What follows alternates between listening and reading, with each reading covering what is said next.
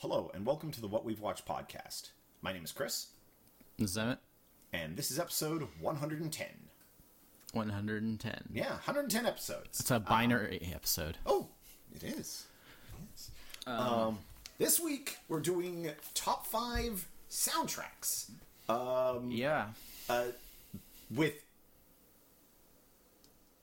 But more specific than that, though. Yeah. Well, okay, so let's get into it here. Yeah. Okay. So basically, soundtracks is tough because it's. Well, I mean, it was your idea. Yeah. So it was an idea that you contributed, which a lot of the soundtracks. I mean, we certainly equally contribute soundtracks. A lot of the soundtracks. Yeah. A lot of the top 5s certainly we equally contribute to them in terms of like what we do. Yeah. But a lot of them have been like my idea as far as like, hey, how about we do this? And you'd be like, oh, that sounds good. Yeah. And then we do them. I mean, a lot of them are just obvious things like top 5 horror movies or whatever. Yeah. But a lot of times we've burned all the real easy stuff already, like basic genres and stuff. Yeah, for the most part. Yeah. But yeah, you came up with this soundtrack one, which is a little left field.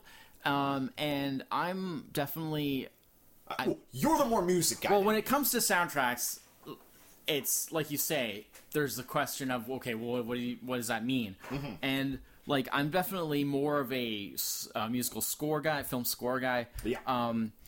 And that it's such a huge topic, especially for me, because I'm very, very feel very strongly about it. It's the type of thing where talking about score is I could do a whole separate podcast series. I could do a show, or a podcast like we do this just on scores. I could do a whole different podcast just about film scores. So that's, I mean, I suppose if I could really think about it and I could come up with my favorite one, a list of my favorite scores. But it would be hard. It would be very hard. It would be hard, but then also there would be, just to talk about it, it would go on and on. And then on the other side of things, you have, what most movies are is just where you have a soundtrack where it's just a bunch of songs and they usually kind of suck. Yeah. Basically.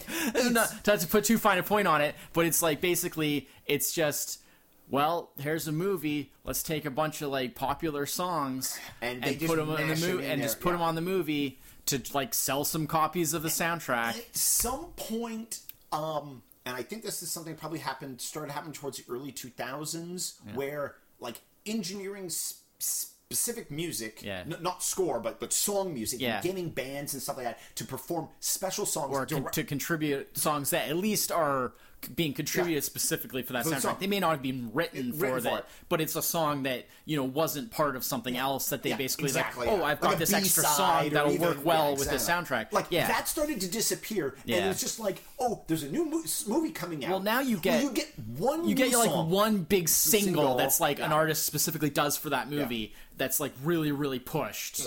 And then the rest of it is just it's whatever popular songs were out that year. And there's a lot of that sort of thing. Yeah, exactly. I don't really have a lot of interest in that kind of thing. No. And then the other thing you have is there's a couple other categories. There's the musical category. There's musicals, which are songs, but they're they're incorporated. It's a musical. It's part of the film. It's part of the story. Blah blah blah. That was one of the hardest parts of this list for me. A bunch of my immediate pop to mind ones I realized, those are musicals. Half the songs I like on the soundtrack, they sing in the movie. But here's the thing. That's a good sort of category to set aside for a possible future thing, right? Yeah. We can still do that at some point as musicals. And then there's another kind of odd one, which I don't think we could really do.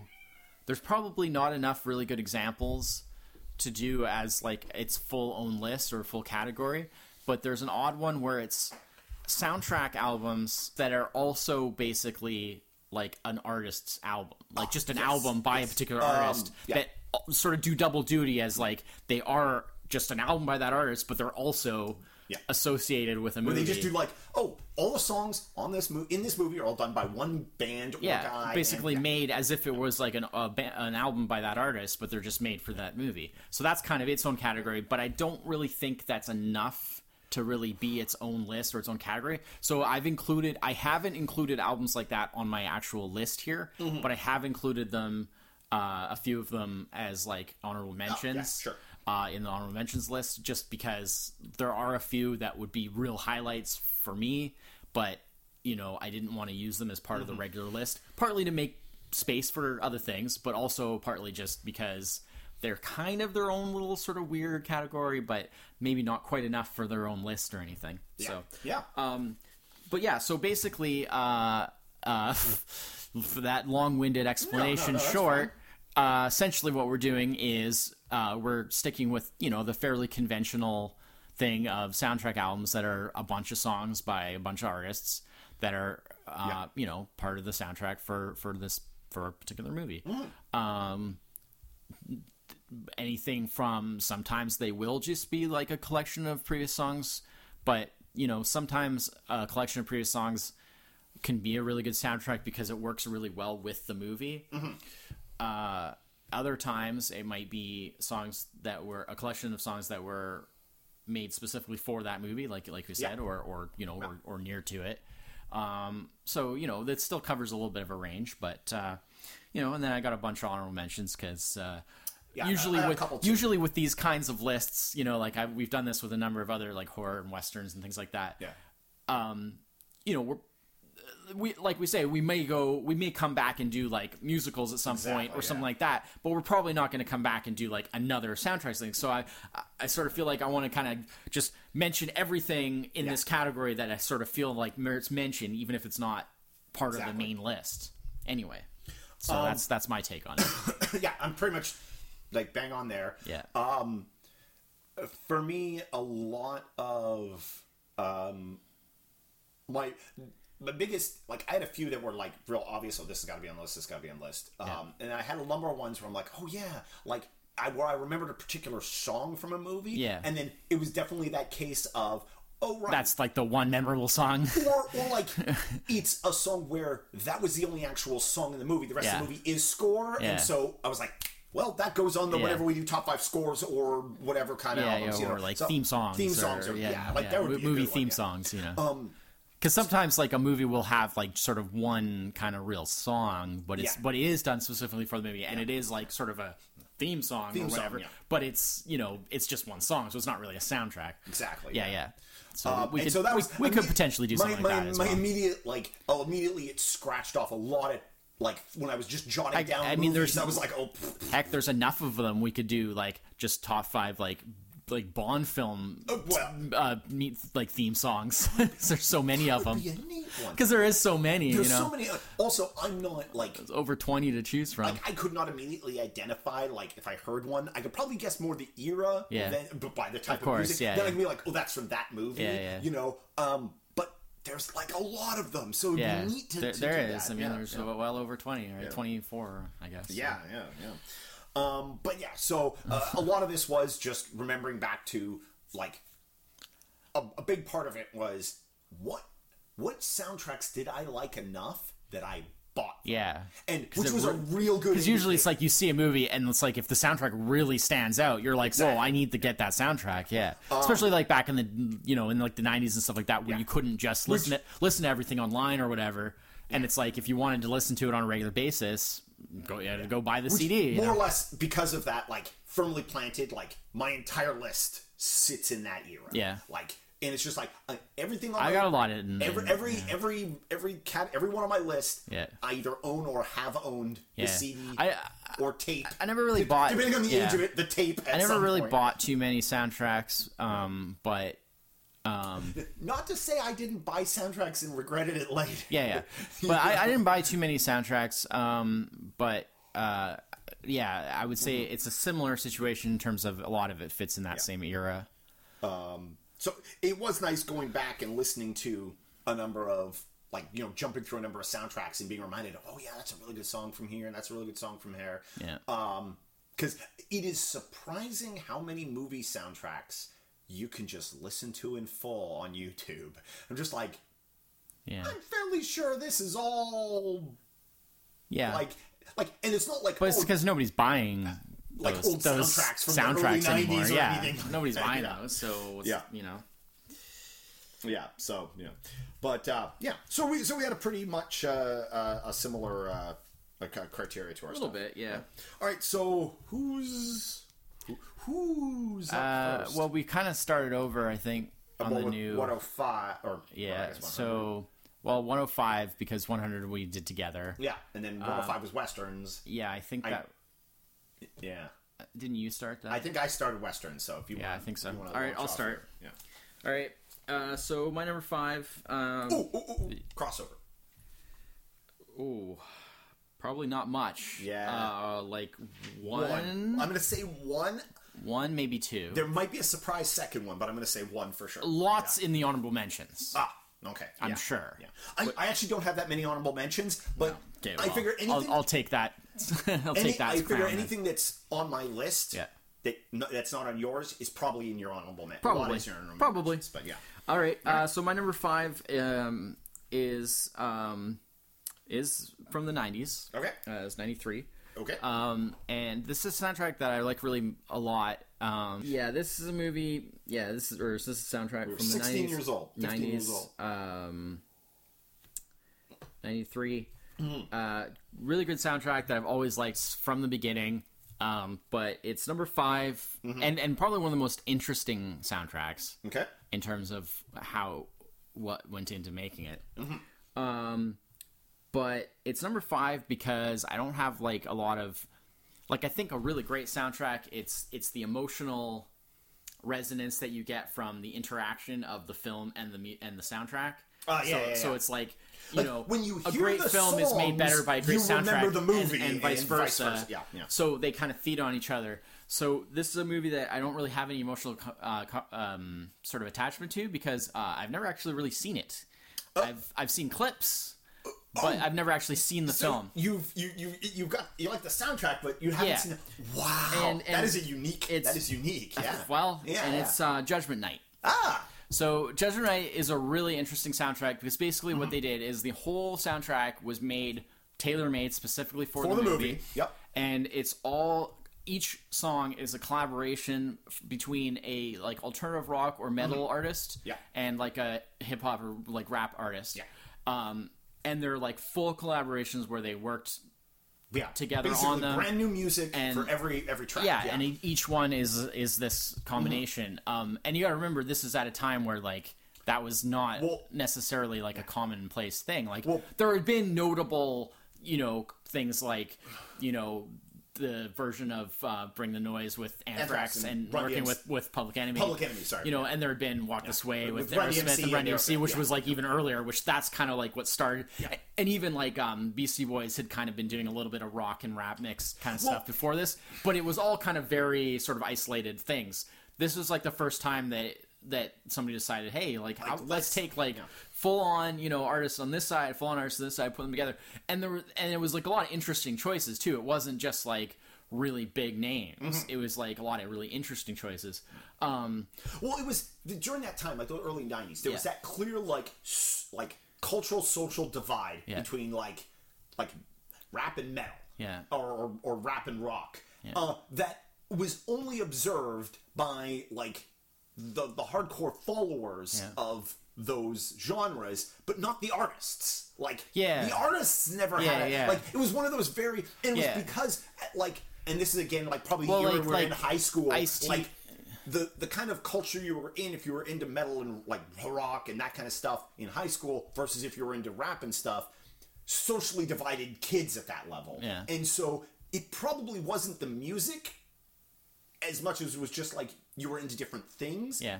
But because you were also into different kinds of music that, Yeah. So for example, there's a track on here that with Ice-T and Slayer. And I mean, that happened because Ice-T is a big fan of rock and metal, and he loves Slayer, and that's why Ice-T did Body Count, which is his metal band, because he liked that kind of music, and he thought I can bring my own aesthetic and my own background. So it's even though in that he's still he's talking about the same kinds of things he talks about in his rap, but in a different musical context, because that's a musical context that he really liked as well. That's a neat song too, because it's actually a mix of 3 exploited songs. Yeah, it is. Sort of adapted, they medley it all adapted together. to a modern, because there's one part of it is called Disorder, which was just one of the tracks. It's War, And then the original track was UK 82, which they basically turned into LA 92 in reference to the riots, and then Disorder. And yeah, that's an awesome. Another really great one is the Helmet and House of Pain track. Yes. Just Another Victim, which is amazing track. Because like it's such a good like collaboration because you got like a little bit of the House of Pain kind of like beat in there or whatever, and then you had like Helmet. And then who are pretty, and then they have like sort of the verses, and then you have like the verses, and then like the first half is kind of like the Helmet verses, and then it kind of has this shift, and then they come back in with the House Paint stuff, but it's like all kind of melded, and they kind of trade like half and half. Just these great. compilations were great because I don't like every single track on it, but most of them are pretty strong. Like. Also, Faith No More and Booyah Tribe, which I'd never heard of Booyah Tribe before, and still never have. Well, that was what I was going to say. You know, these albums. But the thing is, it wasn't all super obvious. Yeah. You know, there were some really interesting choices that generally worked really well. Introduced me to like bands that I Cypress Hill and Sonic Youth. Have a track. Yeah. It's great. Mudhoney and Sir Mix-a-Lot. Yeah, that's not one of my favorites. It's not the best track. It's kind of in the middle. It's not the worst, but it's not the best. Yeah, Pearl Jam, Cypress Hill. Yeah, but these introduced me to a lot of bands that. Oh, well, I liked one of these. Yeah. But I never even heard or knew almost nothing about the other one. I was like, that sounded pretty good, you know. And then some of them are kind of bad. Like there's the title track, like Judgment Night, is by Onyx and Biohazard. It's terrible. Honestly, it's the worst. It is the worst really track on the album, which is really bad. Which, to be fair. I'm not a fan of Biohazard or Onyx. Yeah, but, exactly. It's definitely never got me into either of those groups. In my head, the Helmet House of Pain track is the title track because it's the first track on the album. I think. Well, I think it is the most well known and the most sort of like iconic track of it. Yeah, and probably the best. It's amazing. It's too bad you haven't seen the movie. It's a pretty good movie. It's just one of those things that just never got around to. It just didn't seem that interesting, and which is weird because I know I've mentioned a few times I'm like I dig Emilio Estevez and feel like he never really did enough stuff. So it's just one of those ones that fell through the cracks. It's got the Dorf in it. Yeah, Dennis Leary. Dennis Leary plays the bad guy. Yeah, Dennis Leary is the bad guy. Yeah. It's just one of those slip through the cracks ones. That kind of like for like. What it's actually about, like it's kind of a banal, like some guys, their car breaks down and they get like lost in a bad part of town. Yeah, like it's a very of its time kind of movie. It kind of is better than it has any right to be, considering how like unlike the kind of the work that went into the soundtrack, like it's pretty average. The cast is just like we just threw together like. Cuba Gooding Jr. Emilio Estevez. Like, wait, what are those actors? But like before, nothing. Nothing. Like, no, they were nobodies. Yeah. Well, not Emilio Estevez. Except maybe Emilio Estevez, but but certainly they were very minor. They were very minor at the time. Dennis Leary is next to Emilio Estevez. Dennis Leary is by far the most famous person there. Because this was the No Cure for Cancer era, right? 93, 92, 93. It was kind of like where he was really well known as like a comedian and stuff. Yeah. But that's good. So that's the only reason. Like I'd say, just on like the sheer quality of the content, I would put it a bit higher. But as a soundtrack, I kind of put it a bit lower, just because I don't really care that much. I don't have any emotional connection to the movie and to what the significance of the soundtrack to the movie is. Like there isn't that thing of like, oh, when I hear that song, I get like emotional because I remember that part in the movie where this song was related to or whatever. I don't really have that. It's my love of the soundtrack is based solely on the soundtrack itself. It's very much like it's an album that you can just enjoy. Yeah. But like in no way does like listening to the album also play the movie back in my head. Yeah. Like it's not that kind of. So that's So Judgment Night. Judgment Night. 93. Nice. So you're 5. My number 5. On a similar vein to you, is a movie that is not good. Okay. Like universally known as not good. There is one good thing about this movie. Okay. It has the soundtrack, I assume. Well, okay. Given that it's on your list, I meant from the movie on its own soundtrack. Other than the soundtrack, has a really good opening sequence. Came out a few years after Judgment Night, 1997. Okay. But follows the exact same theme not exact same. Are you talking about Spawn? Oh, Spawn. Yes. Okay. Yeah. Yeah. It follows the same theme of Judgment Night. Yeah. I totally forgot about that. They got a metal band and a electronic band. Yeah, it's kind of a slightly different take on a similar idea. A similar thing. Yeah. I totally forgot about Spawn. Actually, that would have been on my honorable mentions at least. Because I don't think it has as many good tracks, but it doesn't. Yeah. Also, Spawn's a terrible movie, so it's down to number 5. Yeah. But there's definitely some notable ones. I mean, like stuff like the Marilyn Manson. And they went even more obscure for some of these acts. Sneaker Pimps. Yeah. Although that was like a big. There's a Long Road Out of Hell. There's a big of a kerfuffle about that because Sneaker Pimps later on said that like there's almost nothing of their contribution left because it went. It was Marilyn Manson. Because it went from Ramirez wrote it. It went from them to Marilyn Manson, who finished it off, and then basically he pretty much left out all of their stuff and made it almost entirely a Marilyn Manson song. Yeah, they weren't too happy about that. But I mean, it had I think probably the most famous song. A lot of people know this song, don't know it's from this. Is the "Can't You Trip Like I Do"? Yeah. Crystal Method Filter. Which was actually just a Crystal Method song that they added the filter stuff. So they didn't make that song specifically for that. No. Well, I mean, this version of it. Yes, this version. But basically, that's a rare case of coming in and adding stuff after the fact and not really working directly together. That actually kind of worked. That was pretty good. It was. There's actually a number of stuff like that, like Satan, the Orbital. That's Orbital Kirk Hammett. It's basically just an Orbital song with Kirk Hammett guitar added to it. It is not as well, like, the concept was the same as the Judgment Night one, but it was not as well put together. But there are some really good tracks too. Like I like Satan. Yeah. I like Kick the PA, which was Korn and Dust Brothers. Yeah. That was a good track. There's a DJ Spooky remix of For Whom the Bell Tolls. Yeah, that was interesting, as you would expect. Stabbing Westward and John Wink did... Josh Wink. Josh Wink. Yeah. But yeah, there's some okay tracks, but yeah, it's definitely not as like original. No. But also, it didn't have that like open my eyes to other music because like by this point, like 97, like I had heard of and or liked every one of these artists, which in a way made this a real easy album to enjoy because it's just like I like all these artists. The another one that's really good is what's the Silverchair? Silverchair and Vitro. Vitro. Vitro. That was where they do the title track. That was a really good track too. That was great. Yeah. There was this also had a Slayer song on it. It was Slayer and No Remorse. Slayer and Atari Teenage Riot. Yeah. No Remorse. That's a great song. I forgot about that. So it's completely insane. Yeah. Because it's literally just a combination. Bands. It's a combination of their styles. Yeah. 100%. Yeah. That song's insane. Yeah. And it's also got one of the most original song titles I've ever heard of on a movie soundtrack, which is "A Plane Scraped Its Belly on a Snooty Yellow Moon." Yeah. Which is Soul Coughing and Ronnie Sides. Wow, yeah. No surprise there. Soul Coughing, where are you now? Yeah. But I totally forgot about Spawn. It would have been on honorable mentions. Like I say, I just think it's not as original. No. And I don't think there's as many really good tracks, but yeah, there's a few really good ones. Yeah. So, and it's still very interesting compared to your typical soundtrack. Yeah. So, you know.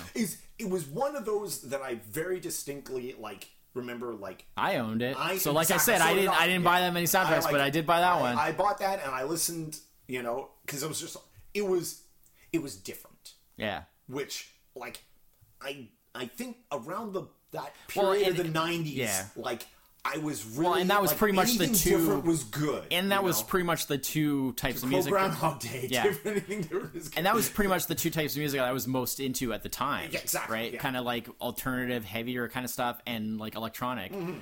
That was pretty much the two things I was really most into at the time, right? Stuff, yeah. So late 90s. So that it definitely scored on that account as well. Mm-hmm.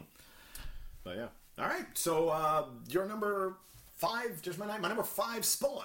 Yeah. Right. So my 4. Your 4. My 4 is I've already actually talked about the soundtrack a bit because we've talked about this movie fairly recently, and it's one of my favorite movies. And it has a really interesting soundtrack. the reason that I've only ranked it as 4 is because it's such a mixed bag that like it's great, but it's like the songs don't necessarily go well together. Or? No, they go well together. It's just that it's Natural Born Killers. It's the Natural Born Killers soundtrack. Yeah. So basically, this soundtrack is like a collage of like a whole bunch of different things. The actual film is said to contain snippets of upwards of like over like 100 songs, songs or bits. Clearly, those are not all on the soundtrack. They're not all on the soundtrack, but a lot are.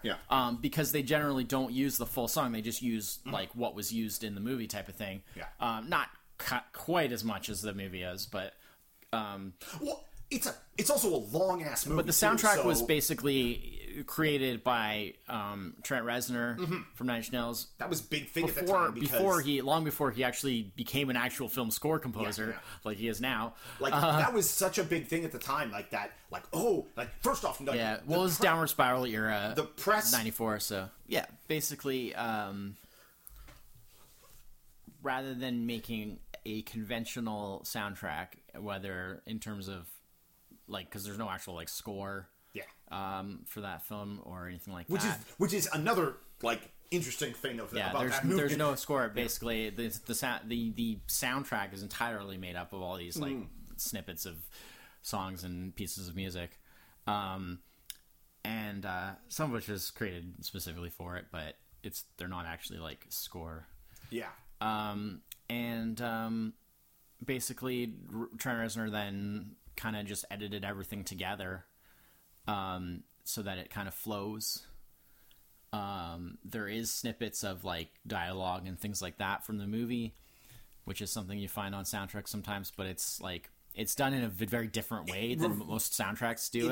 It's not the sampling way that. Well, like most soundtracks that have dialogue excerpts and stuff will have them like as their own track, and they'll literally just be like you're listening to the movie. Yeah. But this was all like the Apocalypse Now soundtrack, for example.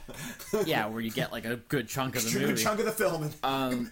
That's also 2 discs. Yeah. But on this, it's like it's sort of all weaved in, so it's like while there's music going on, then there'll be like little snippets of dialogue and stuff mixed in and stuff, and it's this whole kind of like I said, it's like almost like a collage, musical collage. It's the way they put the soundtrack together, like mirrors the way that movie's put together. And you don't really get bored because it's like there's something new around the corner, like constantly. So it's like you're just like, oh, okay. Also, like because they rarely play like a full song. Where a lot of movies, like for example, like the 2 we just talked about. Well, while there were collaborations, like the music in those movies were. They were kind of like a package deal of like kind of a genre of music versus like soundtrack for Natural Born Killers. It's all over the place. It's this amazing blend of like it's all over the place. I mean everything you can imagine. You got Leonard Cohen and Trent Reznor and your wife was Nine Inch Nails at the time. There's rap. Exactly. Yeah. There's an old like Patsy Cline song. There's I mean just everything. A little bit of like classical. It's absolutely. Oh, actually, there's some orchestra stuff. Interesting thing about that. I actually found out recently. This blew my mind because the Cowboy Junkies song on there is their cover of Sweet Jane, which is pretty famous because it was quite a successful song in its own right when they released it. And it's a cover of Velvet Underground song, if people don't know. And I remember at the time, like in the 90s, like that Cowboy Junkies version was really big. Yeah. But it's so... was it Sweet Mary Jane? No, just... Oh, no, Patsy Cline. Just Sweet Jane. Yeah, Sweet Jane. That's right. So, Sweet Mary Jane's... that's a... So anyway... It's a Cypress Hill song. Anyway, it was quite big at the time. But... the structure of it is so different than the original version in terms of like where like how the verses and the choruses and stuff go, and it's just it's like very radically rearranged, which I always thought was odd, but I was like, well, they just approached it in a really artistic way and they basically did their own take on it, and it's just like a fairly radical cover. You know, not the most radical. There's been more, but it's a fairly out there cover. Well, recently I discovered that Lou Reed, who's the writer of the song, from back when he was in Velvet Underground, there's like a live version of Sweet Jane that I guess he was kind of like his standard live version for a time after, in his like solo days after post Velvet Underground. It doesn't have the same kind of sound, obviously, as the Cowboy Junkies version, because that's very much their own style.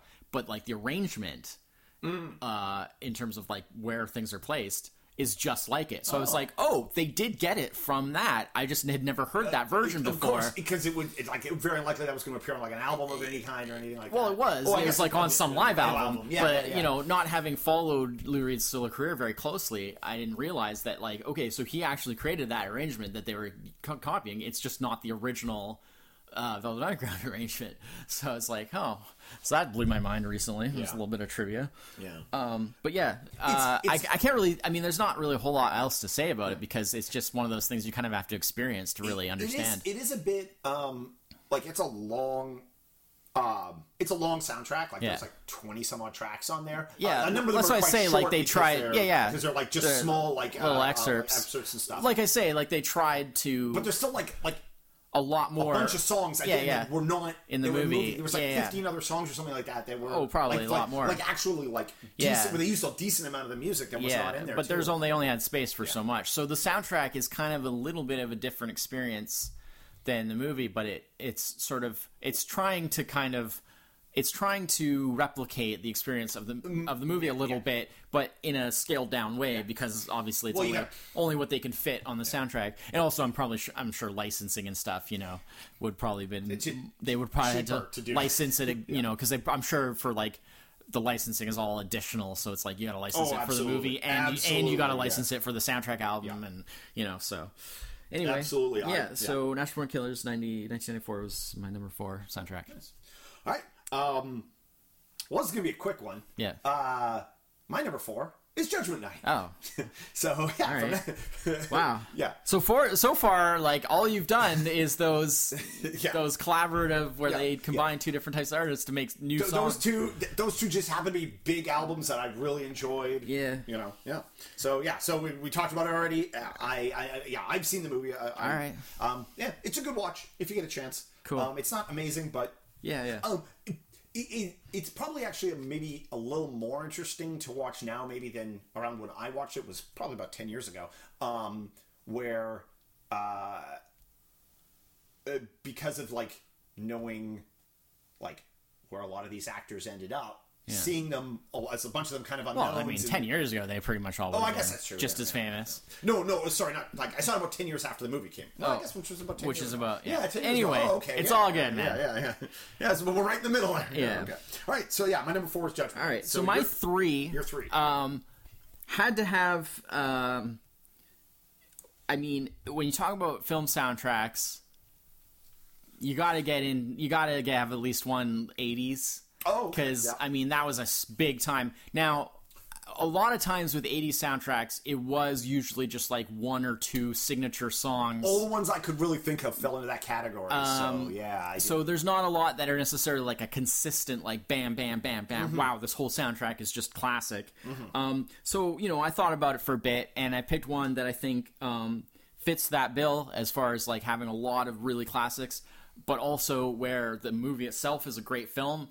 And it has that thing that I was kind of talking about where it works together really well, where, you know, the music makes you think of the movie and the movie makes you think of the music. And it probably going to kick myself. This is fits really well together. And it's from 1984, Beverly Hills Cop.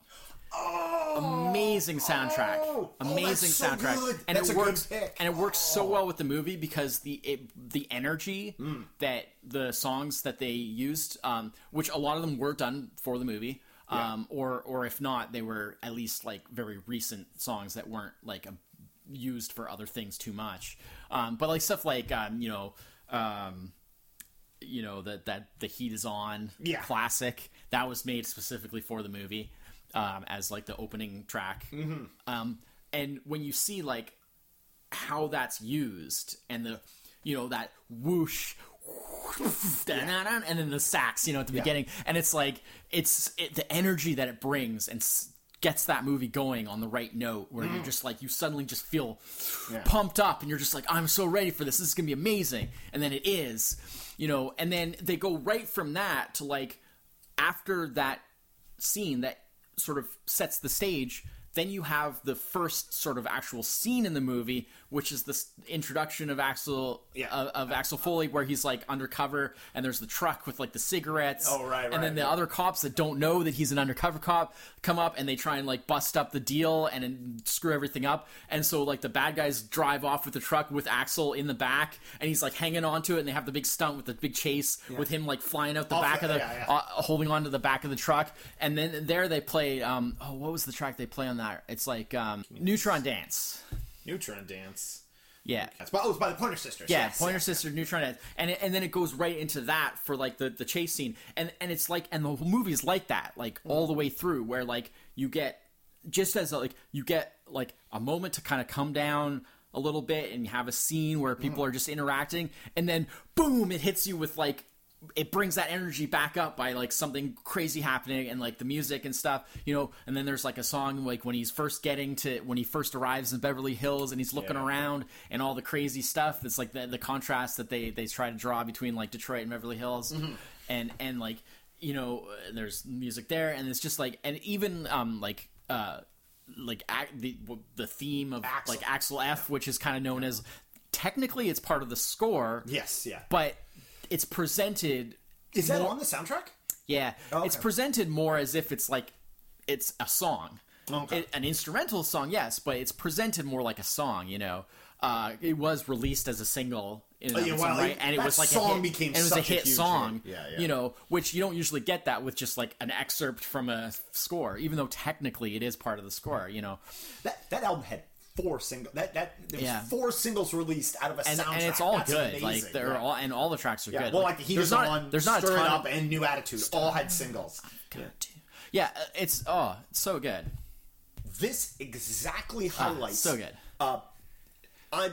My biggest gripe about soundtracks, and this is something you don't usually have with score things, is why are the songs in the soundtrack? Oh, in a different order that they appear. Yeah. You get that almost on almost every soundtrack. When I understood why it was that case, and that was back in the days of cassettes, where they wanted both sides of the cassettes to be equal length. Yeah, and sequencing. Because of song length, sometimes you had to juggle stuff around. Yeah.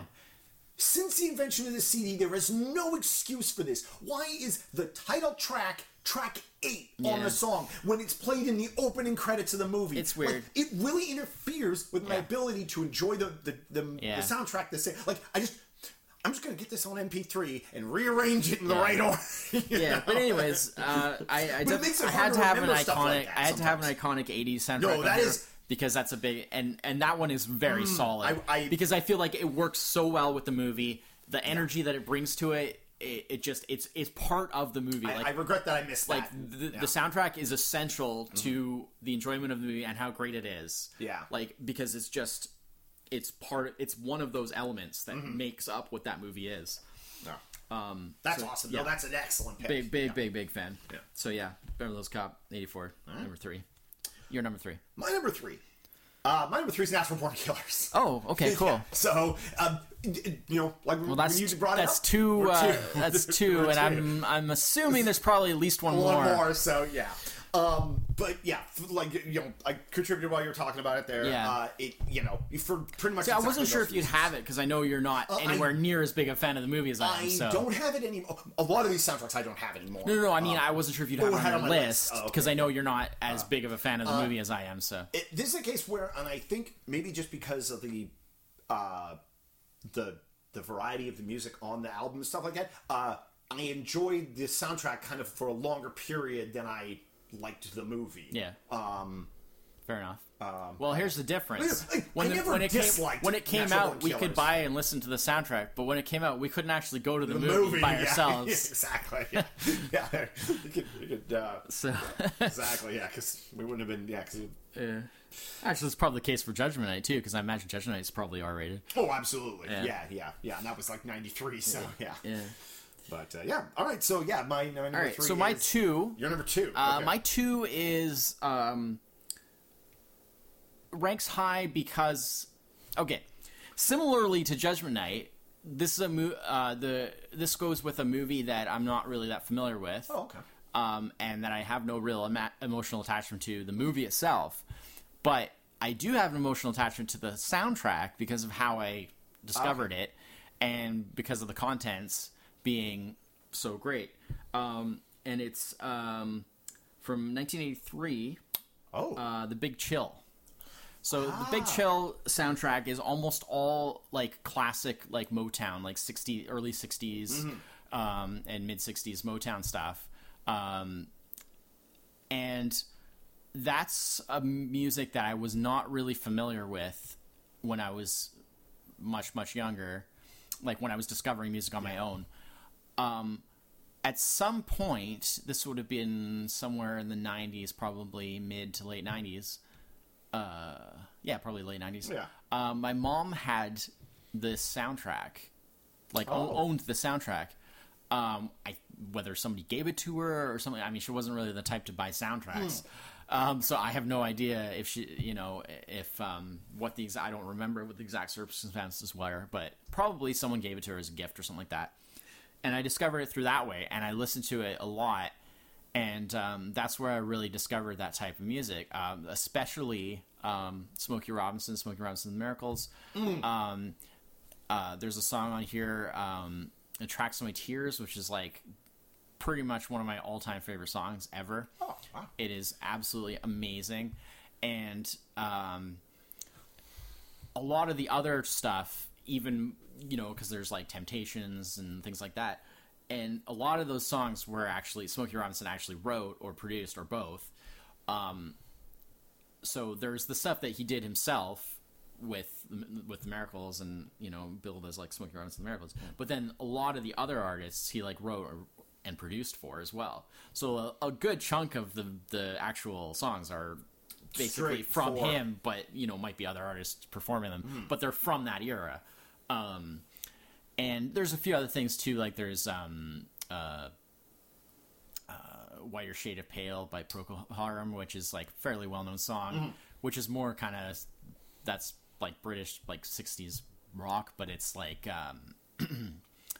it has a bit of like an R&B influence that kind of makes it fit fairly well with the other songs, even though it's like from such a different background, although similar era.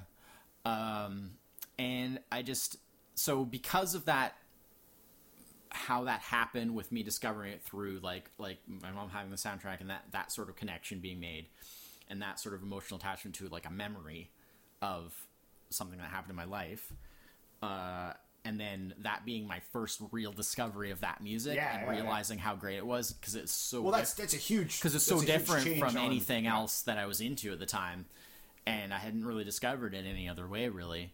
And then finding out like, oh man, this is amazing, right? Like, it just meant a lot to me. So that's why it's awesome. That's why it's number 2, even though like as a movie soundtrack, they're all basically like none of these songs are, not only were none of these songs done specifically for the soundtrack, but they're all like old classics that you could put on like any sort of like a, but here's the thing, like, it's a really great compilation of music that fits the movie.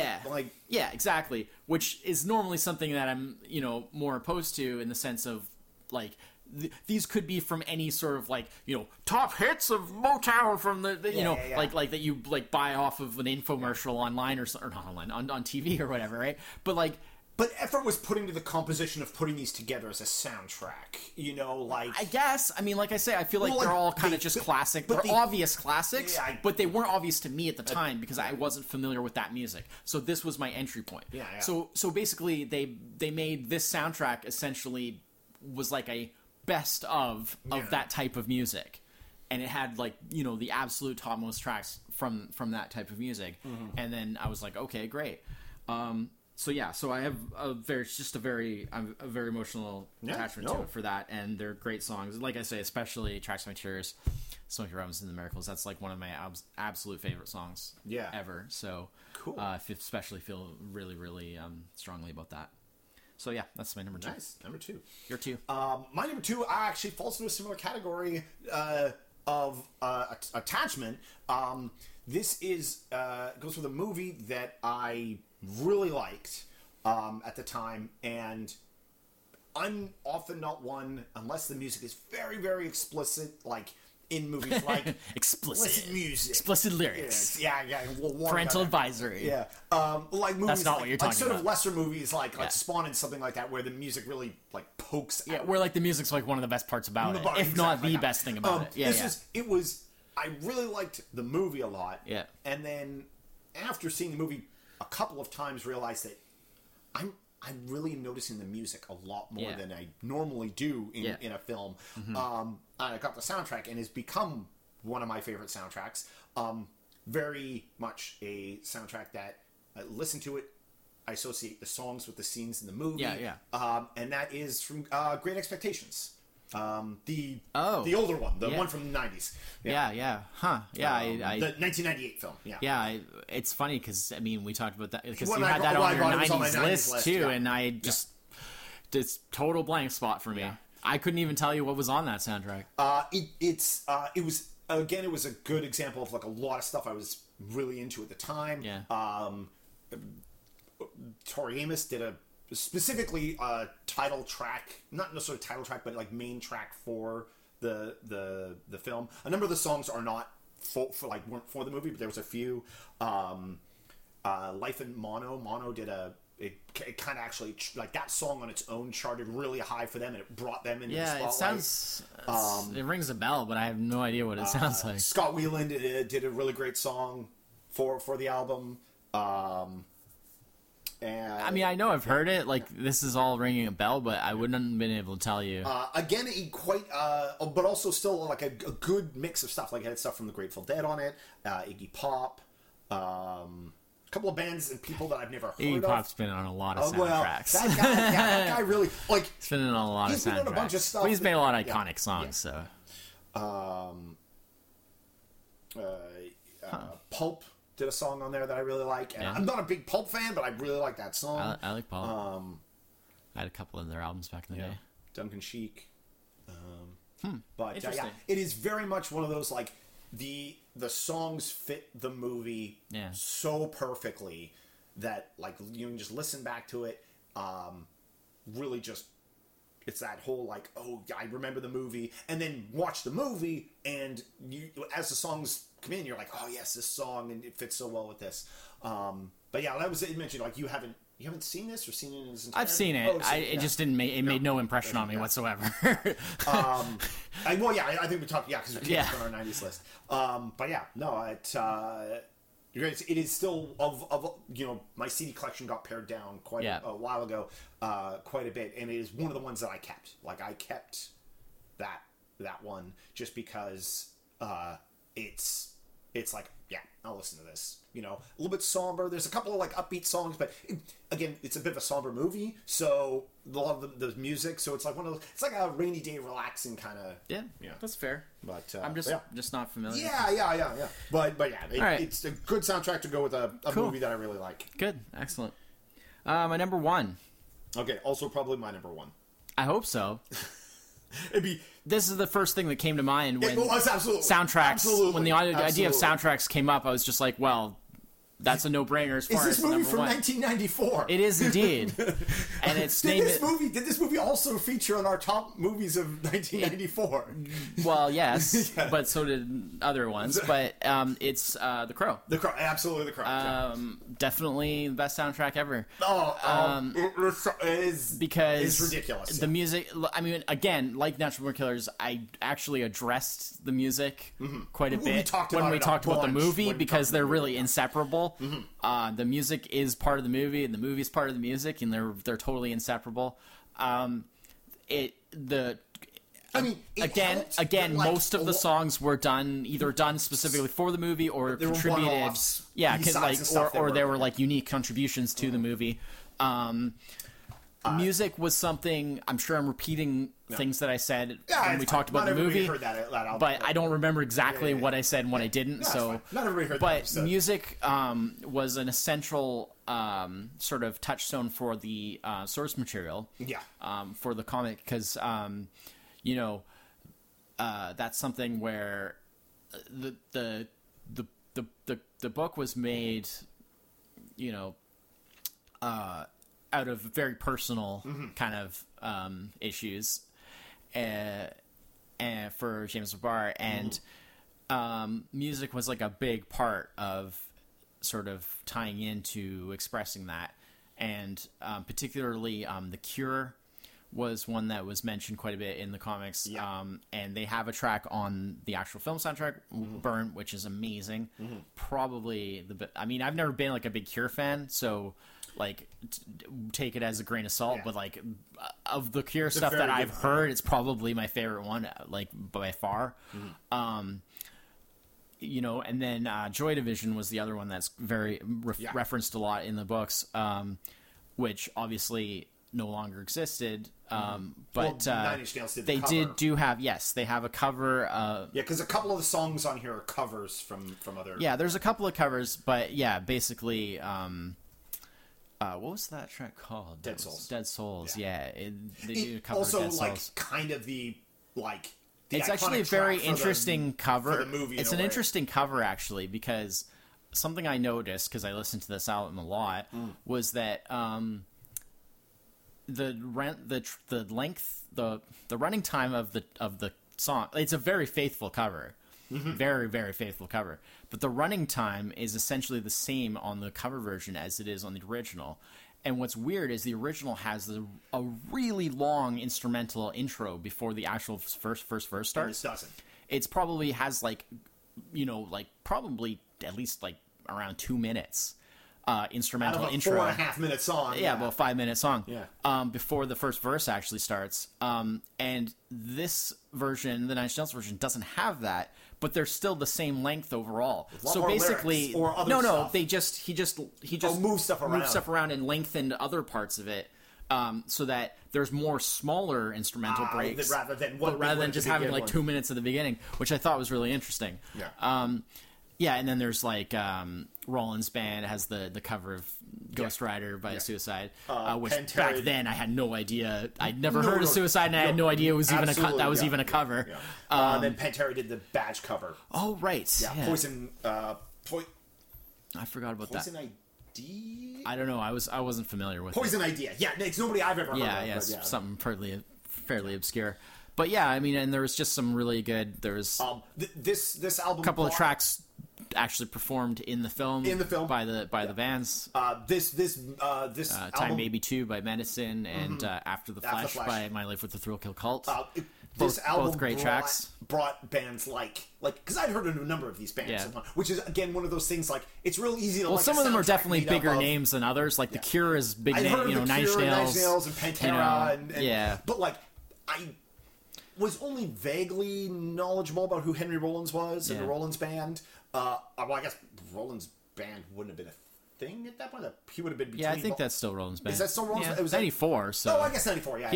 I think the first Rollins Band album came out like very beginning of the 90s. I think maybe. But like maybe even late 80s. Cult, yeah.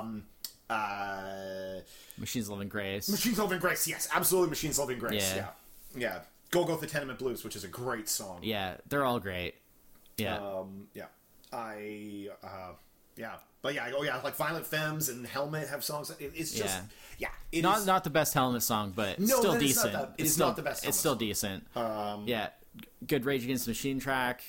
That's not from anything else. Yeah, no, that is. Same with Stone Temple Pilots.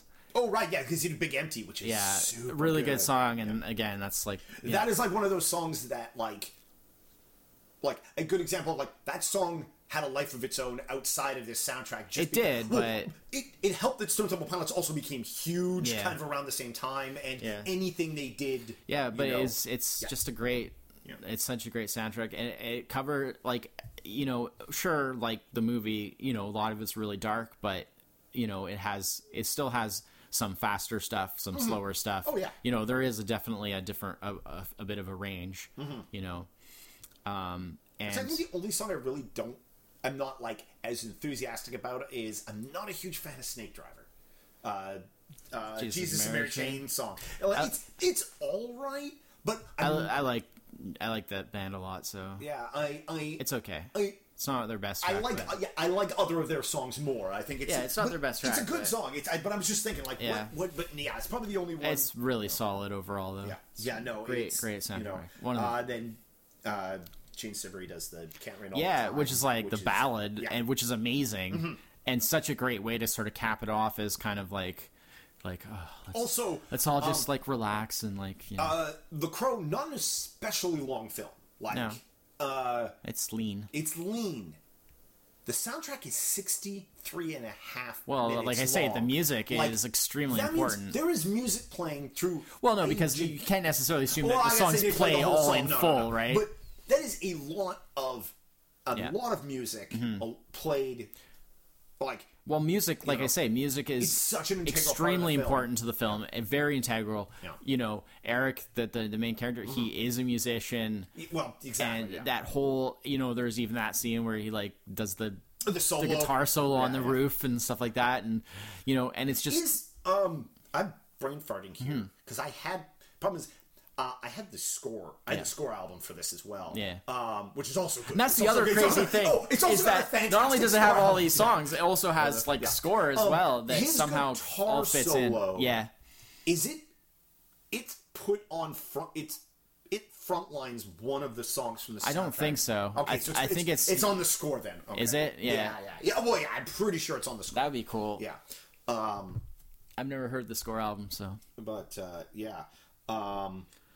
But yeah, I mean, it's just it's one of those things where they go hand in hand. It's, you know, that's what makes it such a great soundtrack, is that they go hand in hand. The songs make you think of the movie. The movie, you know, well, I guess the movie makes you think of the songs when you hear the songs in the movie. But like, what I mean is that they complement each other and they go together, you know, as all part of one great big whole. Yeah. Yeah, it's great. Yeah, absolutely. It is. Yeah, it was absolutely my number one as soon as same. I wasn't 100% sure it was going to be my number one because I was like... The only other thing that can compare, I'll be getting to in my honorable mentions, because it's something that I was initially considering as a number one, but I eliminated it for the reason that we talked about before about not using soundtrack albums that are also just an album by an artist. Right. So I will get to that in a moment when we do honorable mentions, but that's the only other thing that was sort of potentially competing. Yeah. So yeah. Yeah, absolutely. It's 100%. So wow, that was a lot of crossover.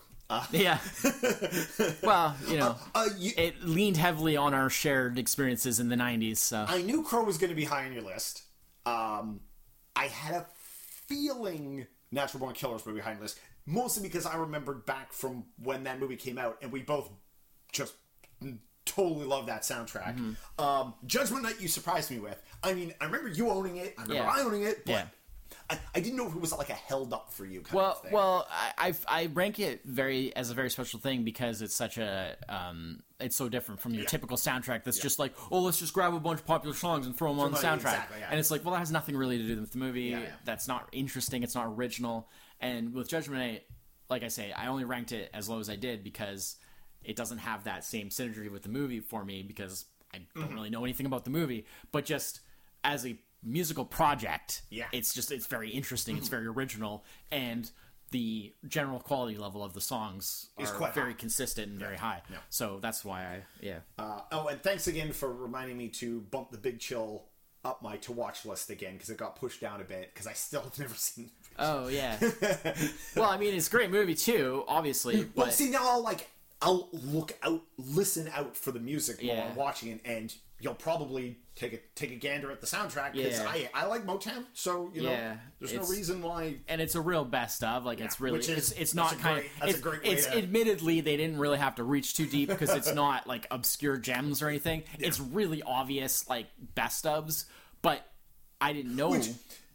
That's the other category that a lot of movie soundtracks fall into is just like really obvious. Yeah, well, like, oh, here's 12 very obvious songs that fit very well with the topic of this movie that everybody already likes. Yeah. Duh. Yeah, and I'm generally not a big fan of those, but I can say I like them as a collection of good music. Yeah.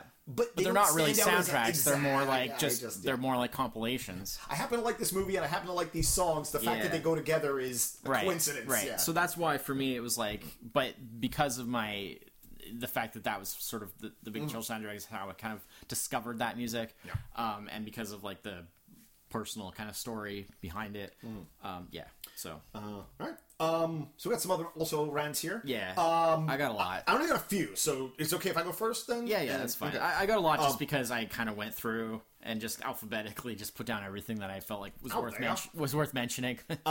I'm sure I still forgot lots, but I got a couple that fall right into the categories like the rest of my list, but list is only 5, so they had to like slide down somewhere. Trainspotting is good soundtrack. Yeah. Another soundtrack that introduced me to like, because it's all like British artists. Like I had almost no idea who almost any of these people were. A lot of British electronic and sort of Britpop stuff. Type of stuff. And so it introduced me to like a bunch of stuff and albums and bands that I would have otherwise I still discovered. wish that Underworld track, Born Slippy, that's like really famous from it, is such a great track. I really wish that I liked the rest of their stuff as much, because it's that kind of thing where you hear a song like that and you're like, oh my god, that's going to be amazing. These guys are probably going to have whole albums like this. This is going to be great. And it's like, oh, there's really nothing else quite like that song. I mean, not to like denigrate. Like Underworld is good, like just not necessarily. Just nothing on that level. The number of songs that I'm like that are like that, like, wow, that band did a great song for this movie, and I go listen to the rest of them. I'm That's like the only song you like. Yeah. This song is like not really anything like the rest of their music. Like, why is this song so different than the rest of their? And you're like, So I've been like also introduced to a number of bands where it turned out, oh yeah, I only like this one song that they did for the movie. But yeah, Trainspotting. Last Action Hero it is kind of just a collection of like top notch. No man, but Last Action Hero is amazing soundtrack. I mean, it was actually really close to being on my actual list. It is a great soundtrack. First of all, there's the Megadeth song "Angry Again" is easily like the best Megadeth song ever. Yes. Coming from a non-Megadeth fan. Yeah. Right, like I'm sure Megadeth fans would be like, "That's blasphemy." They have 1,000 better songs, but like for a non-Megadeth fan, that song is amazing. Yeah, and there's lots of other great stuff too. I mean, there's a lot of on the nose songs, but a lot of them, like AC/DC, Big Gun, number one. But again, that's a song specifically for the movie, right? Yeah, and a lot of these were either like exclusive contributions, or they were made specifically for the movie. You know, I mean, there's even like a title track. There's a Last Action Hero. Exactly. Yeah. You know, like it's that type of thing. It is probably it's one of those unfortunate, like, here was a ton of really great like original songs that because again the reputation, the failure of the movie like led to probably the failure of the soundtrack, which is really unfortunate. I'd say probably the soundtrack probably did better than the movie. Yeah, that'd be interesting. It probably did. Because Angry Again is actually quite like a renowned like Megadeth song, and Tank Girl soundtrack, which is I think the big one there, bizarre eclectic mix of. Well, I think the biggest one there is it got me into Portishead. Yeah. Which I probably I would have heard of them otherwise, but it probably would have taken longer. Yeah. But other than that, I don't really remember it too much. It was. It's just much like it's a weird soundtrack, much like how it's a kind of a weird movie. Yeah.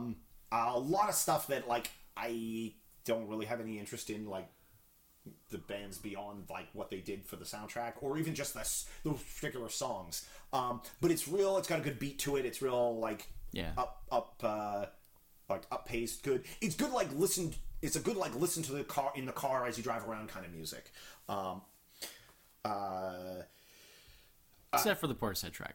Super downer. It's super downer. But like Rhodes is probably probably one of my favorite Portishead tracks. But yeah, does Portishead have a lot of super upbeat, crazy? No, not really.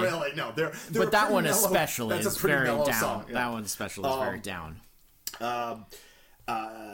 A combination movie album that I liked a lot at the time, but both have faded as time has gone by, is Escape from L.A., which literally saw the movie like a matinee, walked out, bought the soundtrack. Yeah, I remember because I was there. You were there, yeah, and it was like there's some because it was kind of a bunch of stuff that I've never heard of before. Over 20 years ago, but yeah, we were there. Man. I remember, I was there, and hey, it introduced us to Orange 9mm. Yeah, there's some good tracks on that. The White Zombie track on that is also one of the best, like because that was right at the end. That was basically right at the end of White Zombie, and that was before he went solo. Yeah. And that was like when because like Astro Crew 2000 to come out, and then like that came out, which was like a furthering of that aesthetic with the whole mix of like the electronic elements with like the heavy elements and stuff. And when I heard that song, the one, I was like, oh man, it's just getting better and better. This is gonna be the greatest thing ever. And then oh, it's over. That's over. That's it. You know, and then like his solo stuff started coming out, and I was like, it's good, but it's not like what it was more hit or miss. I understand like for behind the scenes reasons that White Zombie could not continue because like he couldn't work with that band anymore. They couldn't work with him. So that's fine. It was inevitable. It was inevitable that it was going to happen, but musically it was just so sad because they were just getting better and better and better and better by leaps and bounds, and I don't feel that his solo career has continued with that promise. But yeah. The last one I've got is one that came very close to bumping up fairly actually high on my list. Yeah. But being that I literally only saw the movie last night. Mm-hmm. Oh, wow. I want to reserve it and I want to just listen to the soundtrack on its own. Crazy. And that is Baby Driver. Oh, nice. That I haven't seen that yet, so. I'm sure it's very good movie. And again, very like musically inclined, right? Because the music is important to the movie. Absolutely. Yeah. Like, and it is definitely like one of those like. It would not surprise me if the actual soundtrack is longer than the film, just because of how there's so much music, how much snippets, and it's so much snippets. Like if you took all the songs that are in the film and put them together, I guess it would be like Natural Born Killers, where like it would be it'd be like 3 hours of music in a 2-hour film. But yeah, also really great film. But the music stands out super amazingly, and like other than like one or two, like there's a Queen song that is very prominently used in the film for plot reasons. It's a lot of stuff that I haven't really heard of, which immediately like jonesing on music that I'm not familiar with is not usually how I, I'm definitely a more nostalgic music guy.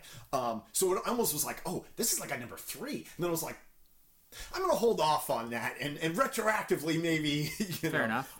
Fair enough. And then I just jotted Beverly Hills Cop down on here because I feel dumb for forgetting it, for not even like realizing that. Yeah, that's right. That is such an amazing album. Yeah.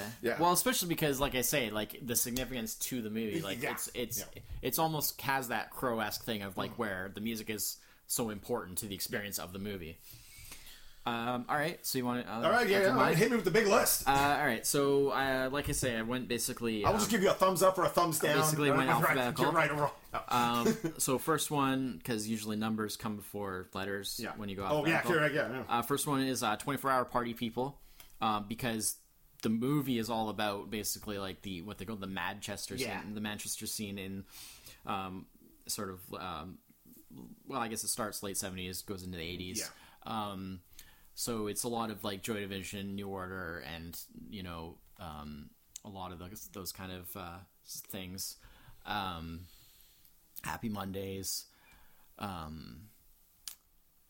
There's a lot of stuff that's not on the soundtrack too. I don't know. I assume for like licensing reasons and stuff that is very important to the movie. Like there's a lot of that's weird. Like there's a certain ratio. There's a lot of them in the movie. But they're not on the soundtrack. And it's just that post-punk kind of sort of thing that I like. I really like the subject of the movie, and the music goes along with that. So, quick interjection here. Yes. The soundtrack for Last Action Hero, that album went platinum. There you go. So way more successful than the movie ever was. Like I say. Yeah. Yeah. It's a good soundtrack. It was very positively received by radio outlets and was certified platinum in August of '93. It's a really good soundtrack. Wow. Like I say, I almost put it on the actual main list. Apocalypse Now was mentioned. Yeah, I almost put that on mine, but I felt too much of it is score. There's a lot of score, and there is a lot of excerpts from the movie. Oh, yeah. A lot. Yeah. Well, like I said, it's a double disc set. Far more than I even remembered. Yeah. Like, it goes, like, for minutes at a time, literally just... Whole scenes. Yeah.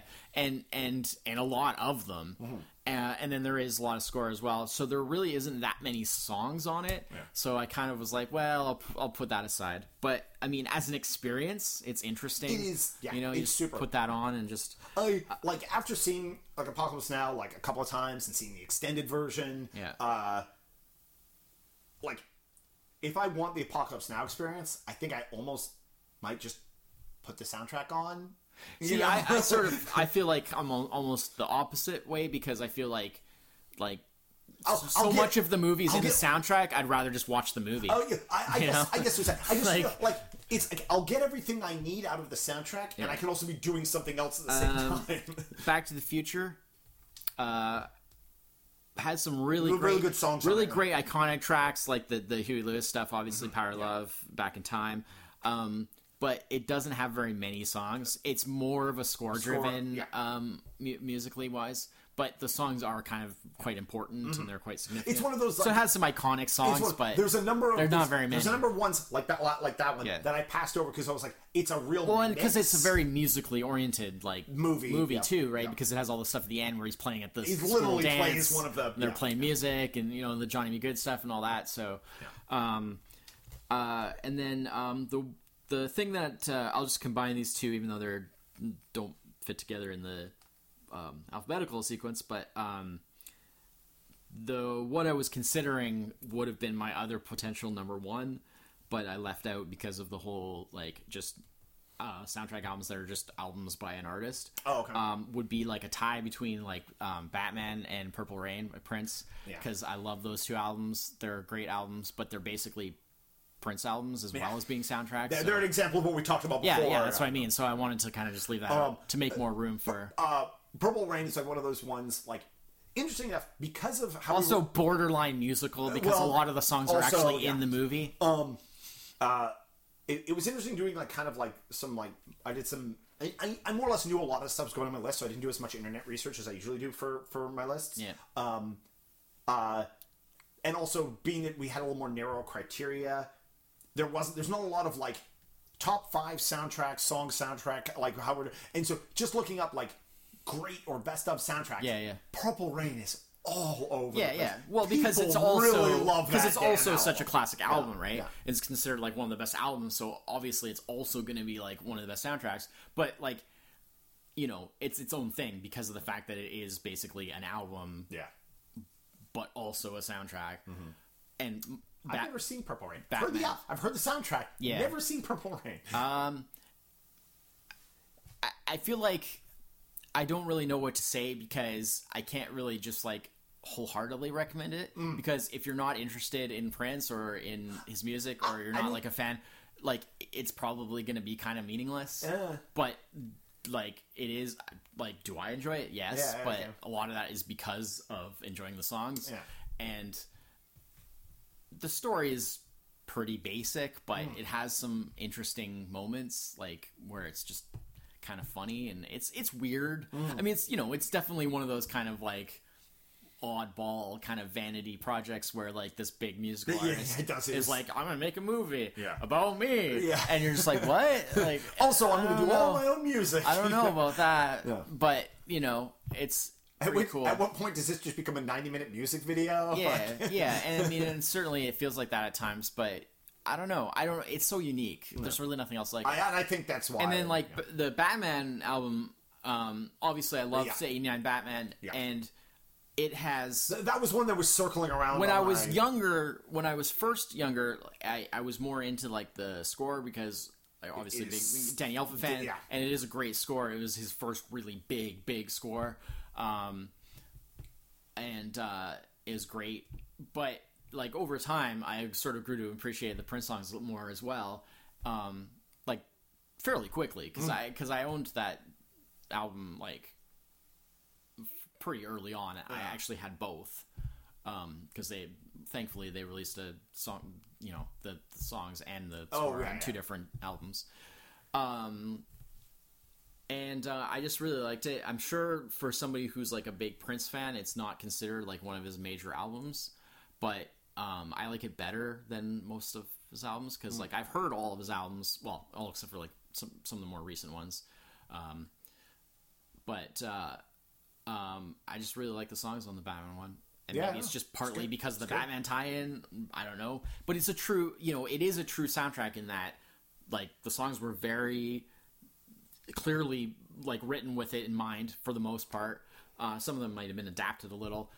There's a lot of excerpts from the movie, very, like, it's not so much like what you get on a lot of soundtracks where it's, like, tracks that are just, like here's a scene from the movie, like the Apocalypse Now thing or something.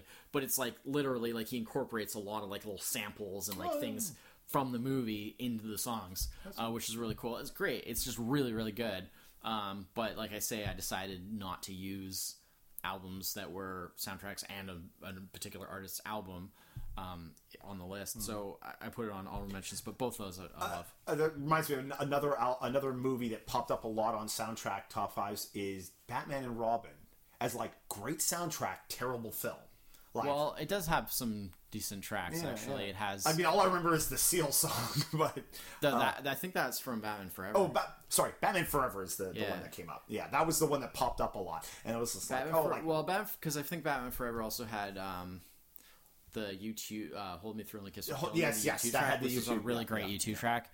But Batman and Robin had, like, that Smashing Pumpkins track, which is really good.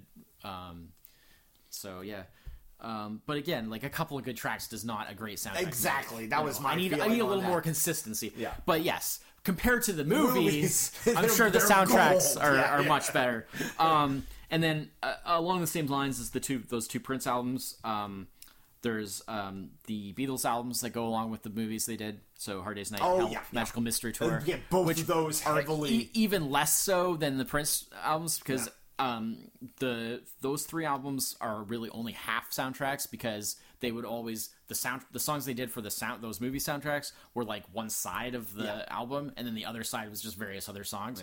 So again, they're soundtrack albums, but I've seen Yellow Submarine. I haven't seen Hard Day's Night. Yellow Submarine doesn't really fit in the same thing because the Beatles themselves had nothing to do with it. First of all, and also it was a lot of just like leftover like tracks that hadn't been released for other reasons and stuff. That was because I saw like Hard Day's Night pop up a lot, and I was like, "Well, I haven't seen Hard Day's Night." They're not really new tracks. How is Yellow Submarine fare on this? Because I remember liking that movie as a kid, and a lot of it's score like, too.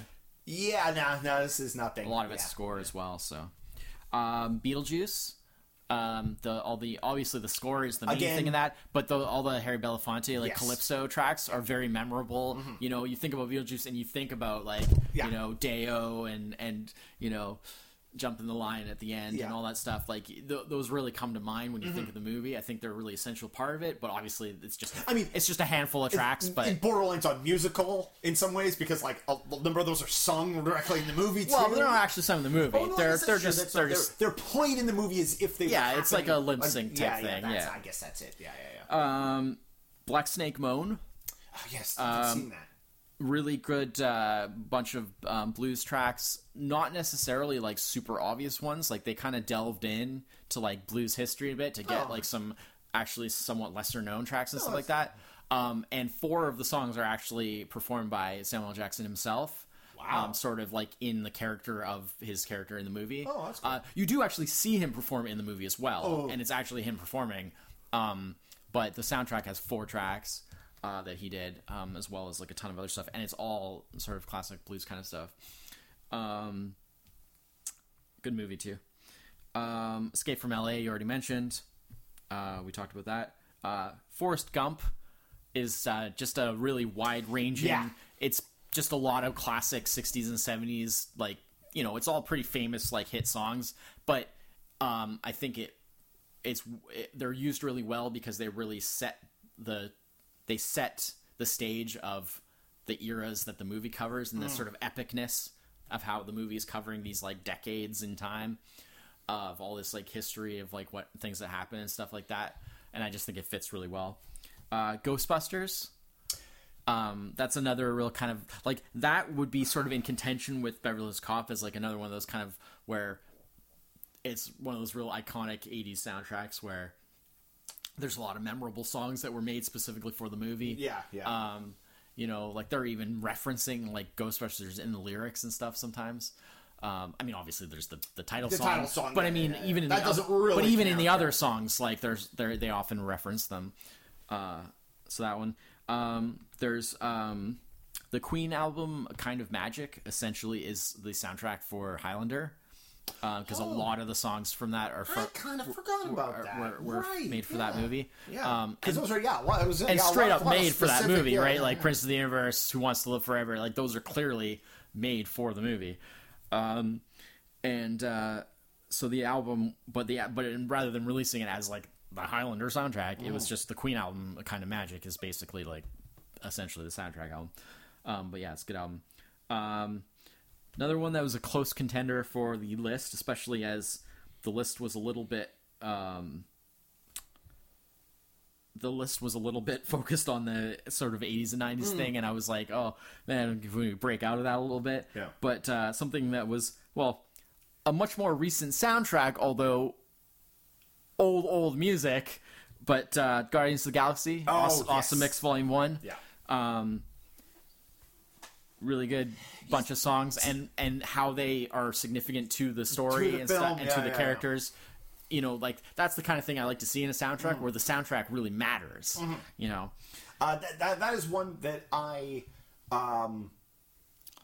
not having listened to the sound, like, I thought of it, and then I thought it was, I can't really, I can't put this on my list in good faith, because never having listened to the soundtrack on its own, I don't know how I feel about those songs. Well, they're all like classics.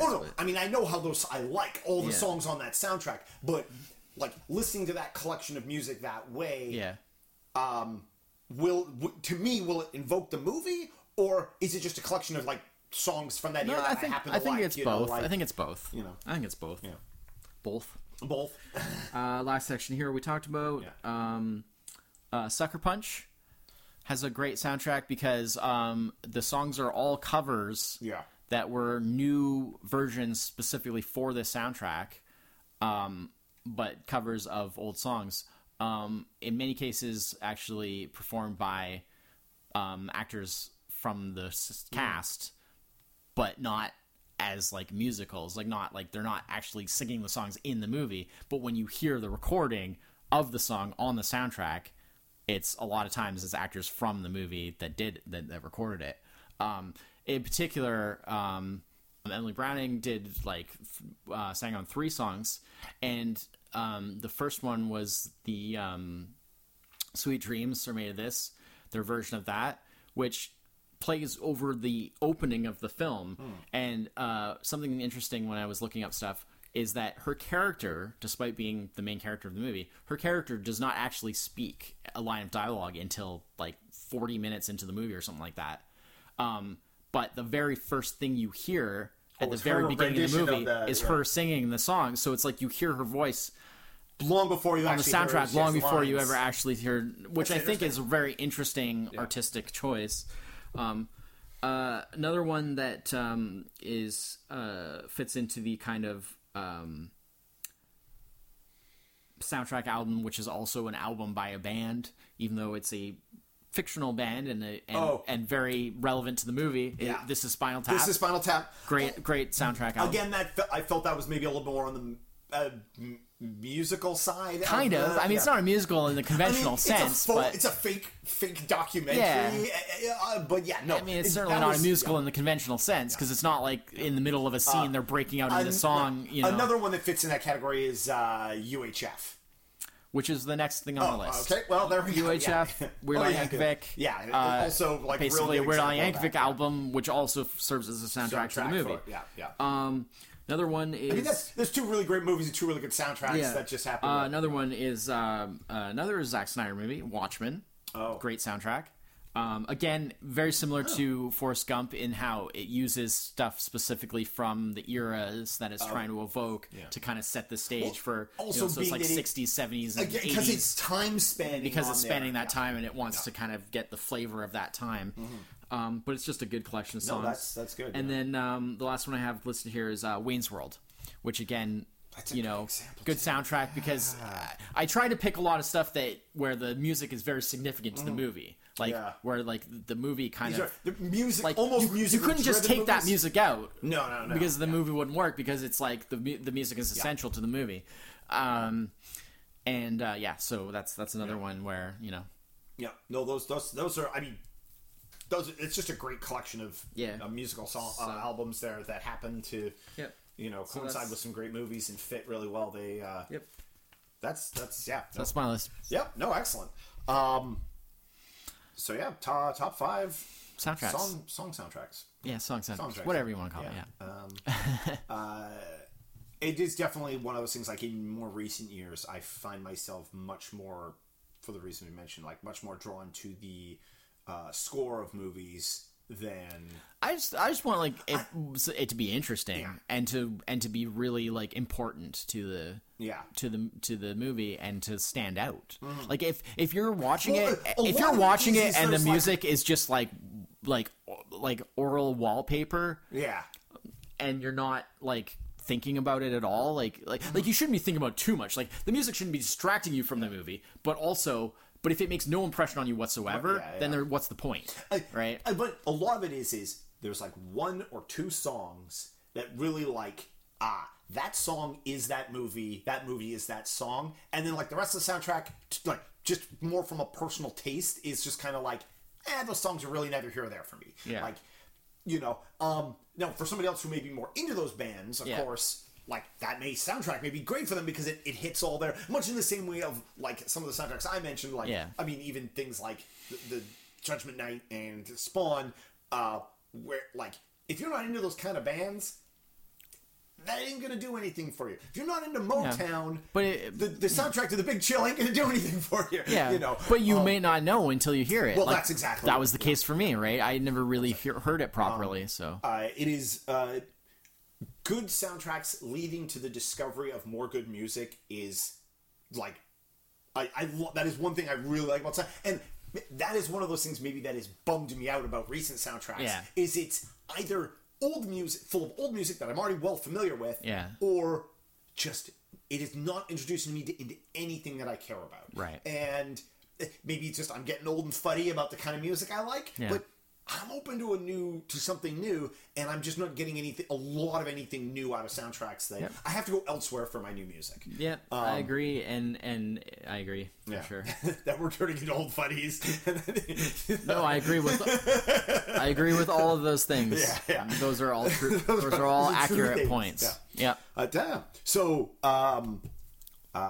excellent. So next week, that's 110. Next week will be another binary episode. 111. 111. Also a square root episode, only divisible by itself. But we're getting all mathy here. Says the guy who's like the worst. Yeah, I was gonna say. I was like, I think you're right, just because I know myself. They're all ones, so I don't know any other way that could. Yeah. And we'll have a film for next week. Yeah, I guess it'd be something recent because we did an old movie last time. Did they hidden last week? So right. So I guess it'll be something recent. So something a little more recent, yeah. So appreciate everyone who listened. If you feel like it, we'd something. If you didn't listen, you won't know because you're not hearing this. You've just missed out. Somebody who did will tell you. No. And you'll feel sad. No, they won't. They won't. They will never know. They'll never. Millions will never know. Listeners, keep this one to yourself. No. If you feel like it, something cool, being that this is a more kind of a musical. Comment on Facebook or on SoundCloud. Maybe what were some of your more favorite soundtracks that you really like, go to CDs. I can't, in this day and age, MP3s, whatever, that you listen to, iTunes, that really invoke the films that you like. Let us know. So until next week, I'm Chris. Summit. Cheers. Bye-bye.